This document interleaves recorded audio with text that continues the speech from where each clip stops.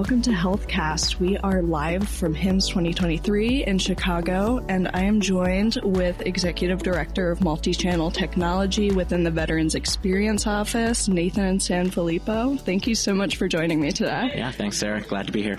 Yeah, so I attended your session yesterday. It was really exciting to hear the different takes from VEO. So how are you, to recap for the people that weren't able to attend, how are you developing or revising existing strategies to improve the patient experience and deliver easy and effective services? You know, the VA has been on a patient experience, customer experience, veteran experience journey now for almost a decade, right? And it was really a cutting edge sort of place to be, so to speak, in government, of course, born out of crisis, which is, of course, never a good thing, but also certainly a motivator to improve. And, you know, the Veterans Experience Office was founded back in 2015, really trying to infuse the principles of customer experience and patient experience into not only federal government, but very specifically around, you know, the mission of the VA, which is pretty unique in government, right? We're a solely service providing agency. We don't have any conflict of mission. You know, we don't have a security mission and a service, but, you know, it's really a singular mission in serving our veteran community. So, you know, really putting the veteran at the center of that journey and, you know, winding back the clock to 2015, the first veteran journey map and some of those initial things that were so groundbreaking for both the VA, but for federal government as a whole. And now to see, you know, how far we've come in 8 years, but also, of course, how much farther there is to go. And, you know, it's great being at conferences like HIMSS and so many other, you know, both tech and customer experience engagements, because, you know, the whole world is kind of on this journey, right? Customer experience, patient experience are becoming disciplines of their own. They're not, you know, sort of an additional duty as assigned, right? It's, you know, in the Veterans Experience Office, we are the subject matter experts to help support all of our partners across VA improve the way that they engage with the veteran community. And from a healthcare perspective and a patient experience perspective, you know, over 130 hospitals, 1,000 outpatient clinics, you know, 300 vet centers. I mean, there's so many touch points, right, with the veteran community, and trying to get to each one of those and helping them each on their own journey, right? They're all very different regions, different, you know, sort of cohorts of veterans that live in those regions, you know, different needs of the community, right? And so how do we, as a customer experience, patient experience office, help them, you know, improve where they are? It's been a major journey. Yeah, it's definitely impressive to watch. I mean, VA in itself is huge. Just the employees that you have and then the veterans that you serve is a massive population. So figuring out how they want to receive their services and tailoring your strategies to meet them where they're at and take that veteran-centered approach is really great to see. You've made a lot of great progress. So for people that are listening that don't know, what is multi-channel technology and how can it be leveraged to support contact center operations, modernization initiatives, customer data management, and service recovery? Sure. So, you know, my organization, multi-channels, I suppose is a bit of customer experience jargon, right? With respect to all of the different sort of channels of engagement that we have with our veteran community, right? The more modern term, you know, it's kind of evolved to omni-channel, right? And we've thought about a name change, but, you know, sometimes it's more effort than it's worth to change an org chart in the federal government. But, you know, we're really focused on the strategy, right, of connecting human-centered design research to all of the folks across VA that deliver services, whether that be on the healthcare side, whether that be on the benefits side. And so, you know, my team at VA is focused on contact center modernization engagement. Of course, that's one major channel that, you know, we receive as a department over 50 million phone calls a year across all of our, you know, there are more than 50 or 60, veteran-facing contact centers. So our team helps lead the Enterprise Contact Center Council, which, you know, tries to standardize and modernize the VA Enterprise Contact Center. Of course, you know, trying to change anything across the entire department is a challenge, but that's a big piece of what we do. being at a place like HIMSS is a place where we do a lot of research and gather a lot of insights with respect to, what's next in contact center technology. As much as everyone loves digital self-service and mobile apps, the voice is not going away. Right. And especially in a healthcare setting, when you're dealing with a lot of private information, a lot of sensitive, people want to talk to somebody, and as part of sort of just the overarching building of that, relationship that we try to focus on at VA between the veteran and the VA, and it's a unique relationship. It's very different than, I'm not a veteran myself, so like the relationship I have with my healthcare team, in the private sector is that it's not quite the same, right, as sort of the veteran to the VA, and so we're really trying to certainly continue to focus on voice and how we can infuse tech into the voice channel.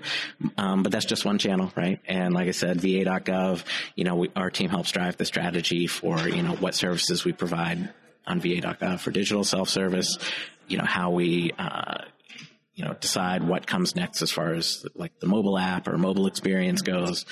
And then really a big piece of what we're trying to do is then tie all of those together.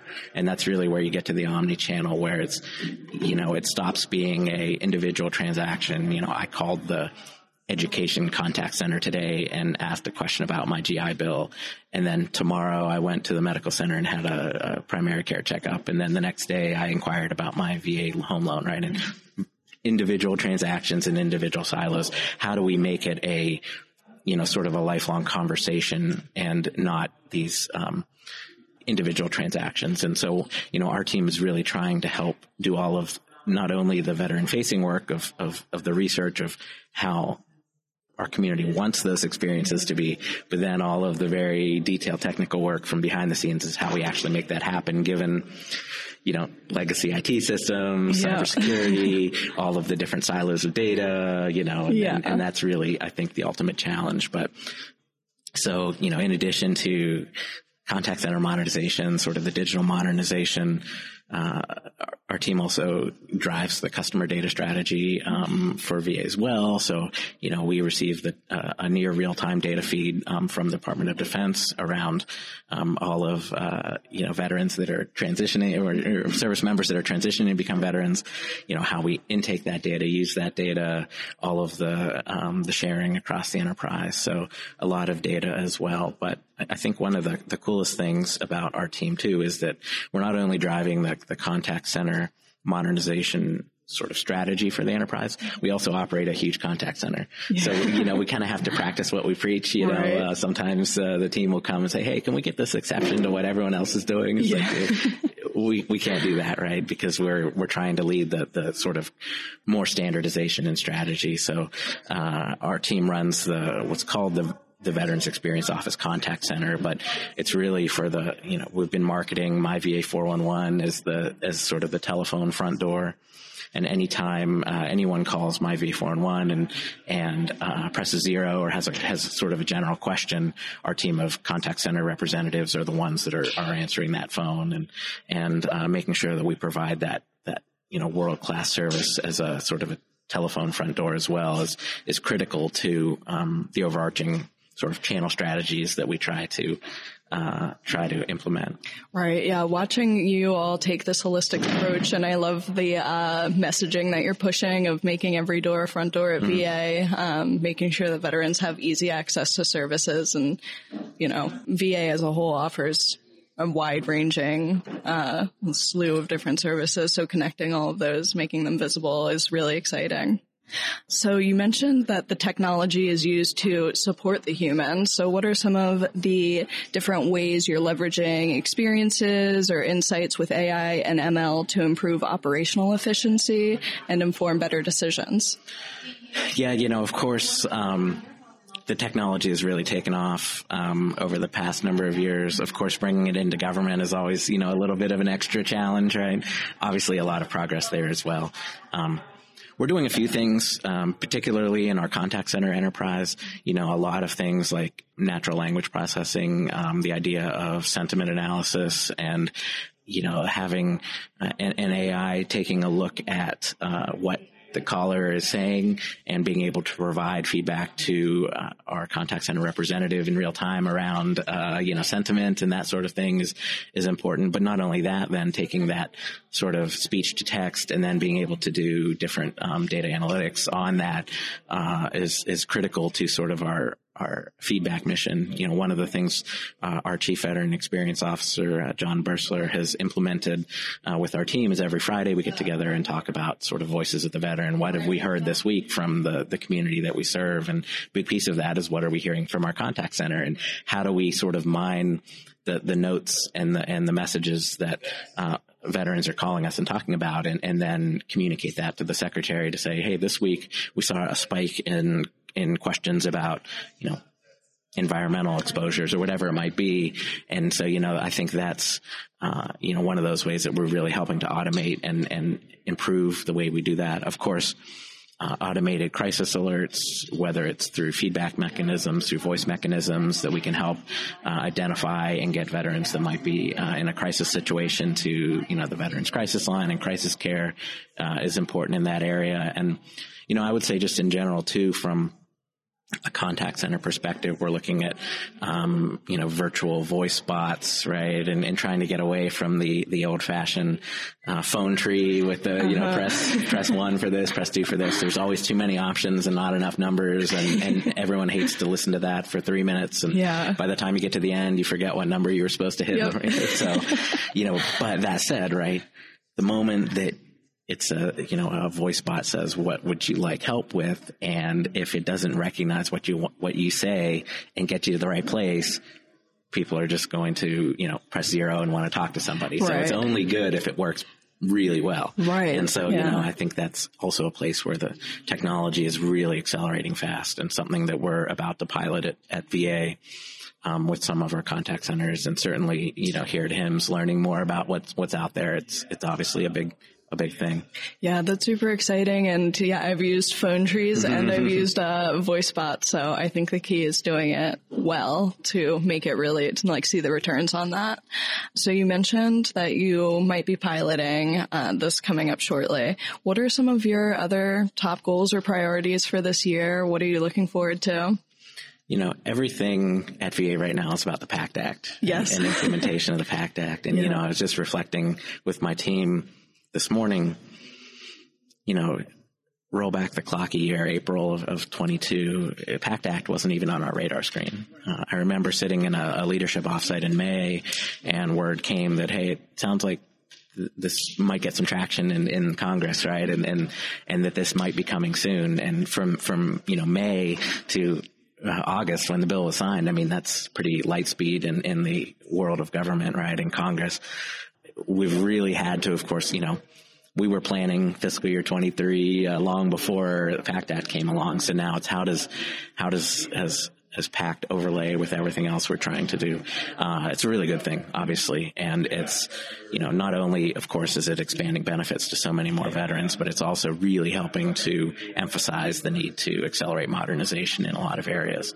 And things that really pay dividends far beyond the sort of cohort of veterans impacted by PACT. So, a lot of our goals this year are really like the voice bot and things like that are to better serve the, tens of thousands of more veterans that are calling contact centers because of PACT and things like that. So, certainly all of those things are a goal.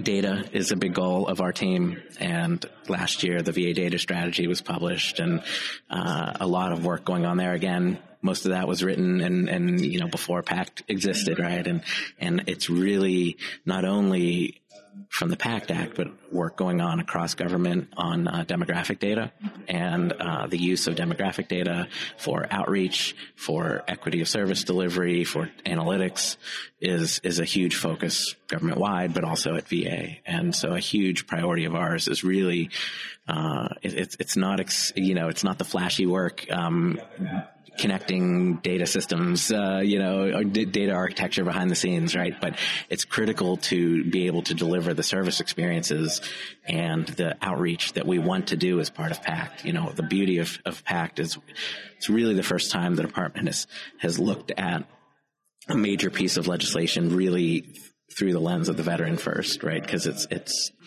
so veteran centric, and it's how do we not only do outreach to veterans that might be eligible, but how do we ensure that, we're getting, benefits out in an equitable way? And, connecting those data systems behind the scenes has always been on our roadmap. It's always been, identified as being helpful.